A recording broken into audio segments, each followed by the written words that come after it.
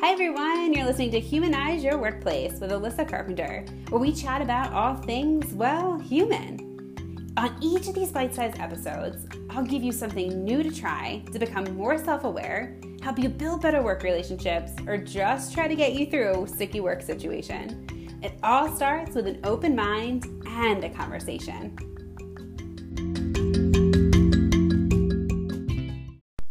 Hi everyone, and welcome back. On this week's episode of Humanize Your Workplace, I wanted to talk about something that you may or may not be doing already, and it really stems from my trip in Arizona. My husband and I just got back, just settling in, and had just this incredible experience, and it just got me thinking about what people do in the hospitality industry for their guests, hopefully, and how we can really use that to humanize our workplaces.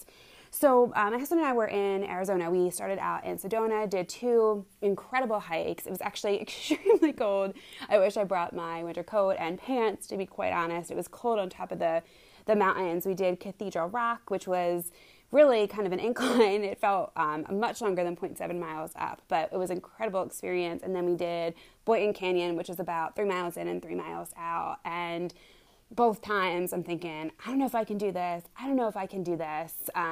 Just with the incline, I'm a little bit afraid of heights, less nervous to go up, and definitely more nervous to go down. And there were just strangers along the way, just encouraging everyone, and people who are essentially regulars at these mountains just saying, you can do it, it's worth it, the view from the top is incredible.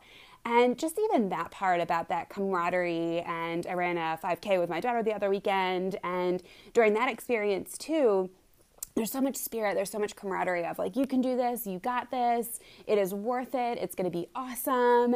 And I feel like we should be doing that more at work. We should be cheering each other on more. We should be saying, what's going to happen at the end, right? That, by completing this project, this is just going to ultimately lead to a huge success within the company. We're going to be able to get clients. We're going to be able to bring in more money. We're going to be able to give back to the community in some type of way. They were so transparent about what the view looked like, about being able to see water. You go up for, larger rocks, and then you'll be able to get to the top. And that transparency and that authenticity that they were just giving was just so helpful to me, and it really got me motivated, my husband motivated to kind of keep going to the top regardless of how difficult, quite frankly, some of these hikes were. And when I got there, I was just so beyond grateful that those random strangers took that moment to encourage us along the way, to tell us to keep going and what we were going to be able to see. So even thinking about that in the workspace, I thought was just so interesting. And then we stayed at a few different hotels, and I thought both were just wonderful.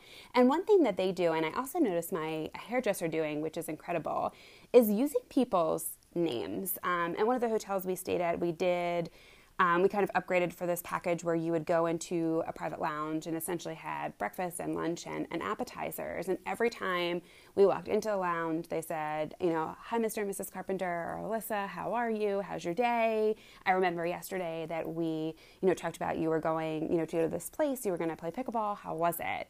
And by using our names, it really showed that they had that human connection. They remembered to have those conversations. And every time I get my hair done, I notice my hairdresser doing the same thing. And regardless of who it is or what level it is within the organization, he is always saying to the women and men who wash your hair or clean up the hair from the floor, thank you, Claudia, for doing that. I really appreciate it. Thank you, Sam, for taking a minute and grabbing this woman a drink. I really, appreciate you doing that. It means a lot. And it's taking the time to individually thank people by name.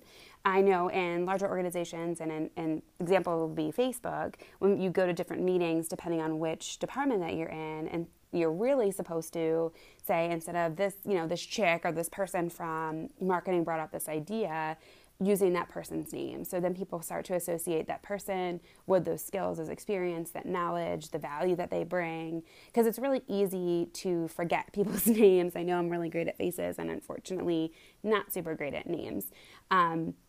But I'm trying harder and harder to be able to do that, because I think when we use people's names, it really shows that we're paying attention, we care, we're interested in learning new information, they're valued, a name helps with identity. It helps with being able to get to know someone. So those are just, kind of two things I was thinking about. I know this episode is pretty short for some of those things, but I just want you to start thinking about different ways this week that, if you haven't already, to start incorporating people's names into conversation. So if somebody's from a different department brought up something that was really interesting, really exciting, that you want to transfer into your apartment, or you want to bring them in, or you want to share something that they brought up, really more consciously using someone's name, getting to know people by name, and bringing them up to someone else that you said, I really heard Brian brought up this really great idea at the last marketing meeting I went to. I wanted to share it with you. What are your thoughts, Sam? Or, what are your thoughts, Jan, about the idea that Sarah brought up in our last, all hands on deck meeting? Just being more personable and using those names really builds that connection, really builds that camaraderie. And then instead of you just saying, oh, that person with blonde hair, blue eyes, really tall, I think works over in here, you're able to really connect that person's name and then their skill set. And then also back to kind of the other story that I was just talking about, I think just being able to cheer people along the way, being able to be transparent in what's at the end, what's going to happen, if you do these 5 things or these difficult things, what will happen? We've all been there. We've all, had a first time doing something. So being able to be as transparent if you've went through those struggles or went through those hurdles of, what will happen when you get to the other side. And whether it's, a virtual hand holding, just being able to share that you're there with them, it's worth it, keep going, I think are just some, things to chew on this week, some things to try that I think might be able to bring your organization and your skill set to the next level. So I'd love to hear if that's something that your organization already does, how you've been able to really incorporate people's names into the conversation, any tricks that you have for remembering people's names. And one of the ones that I've learned in the past is to repeat back. So if I meet someone and they say, hi, it's nice to meet you, my name is Janet, I say, hi, Janet, it's very nice to meet you. And that helps me to kind of remember it a little bit, or, remember something that they said. Maybe Janet's interested in, talks about her kids in some capacity. And then I try to associate a story with that person's name to kind of bring it full circle. So if there are any other tricks that to be able to remember somebody's name, I think that would be interesting to hear about as well. And anything that you've done lately that you're excited about, something that you've accomplished that you didn't think that you'd be able to get to the next level, and somebody helped cheer you along the way, or you were the cheerleader for someone, taking them to the next step. I'd love to hear. So follow me on Twitter at NotOkayThat'sOkay, and we can chat about how you were able to do that. And I'd also love to bring you on the podcast to have more of those conversations. You can check out more information on my blog as well at NotOkayThat'sOkayCoach.com. I hope you're having a great week, and I look forward to hearing how you were able to humanize your workplace.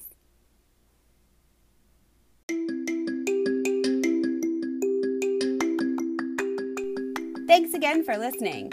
But did you know that you can leave me a voice message to answer any questions on an upcoming episode? Just go into the show notes and the link will be there at the bottom for you to send me that message. Have a great day.